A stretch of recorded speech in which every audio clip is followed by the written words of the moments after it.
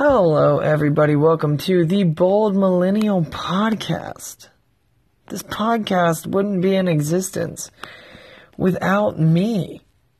And today is sponsored by having faith. Having faith. Because if you don't have faith, then what? Isn't that a great slogan?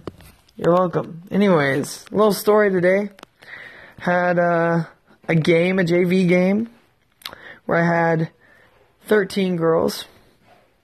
Mind you, 11 play on a field at once. So I had 13 girls. One of my subs, had flu-like symptoms. So we basically had 12 girls. And we were playing against a full squad on the other side. We've been riddled with injuries. It's a whole thing. And it's the start to a tournament. And so, I told them, look, we can do this.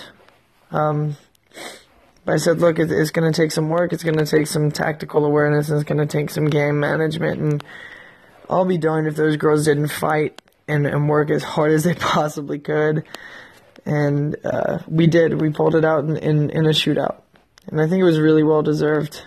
But it's just, if you have faith in the people that support you, if you have faith in your teammates, if you have faith in your coaches, if you have faith in yourself, I think the things you can achieve are amazing. I really do.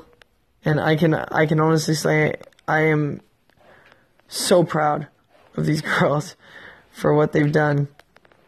It was a pleasure to watch, and we have at least 2 games. Well, we do have for sure 2 games tomorrow, and the opponents aren't getting any easier because it's a semifinal at 12:45 tomorrow against a team that is probably one of the best in the state.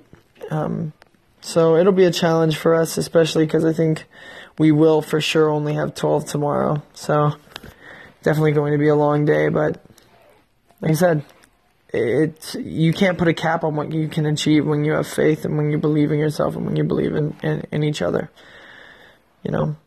And at the end of the day, if you give it your all and you fall short, at least you gave it your all. You look back and you say, I couldn't have given any more. That's what real success is, isn't it? Hope you had a successful week. I hope everything went well. And I hope you continue to gain something even during the weekend and hit next week even harder.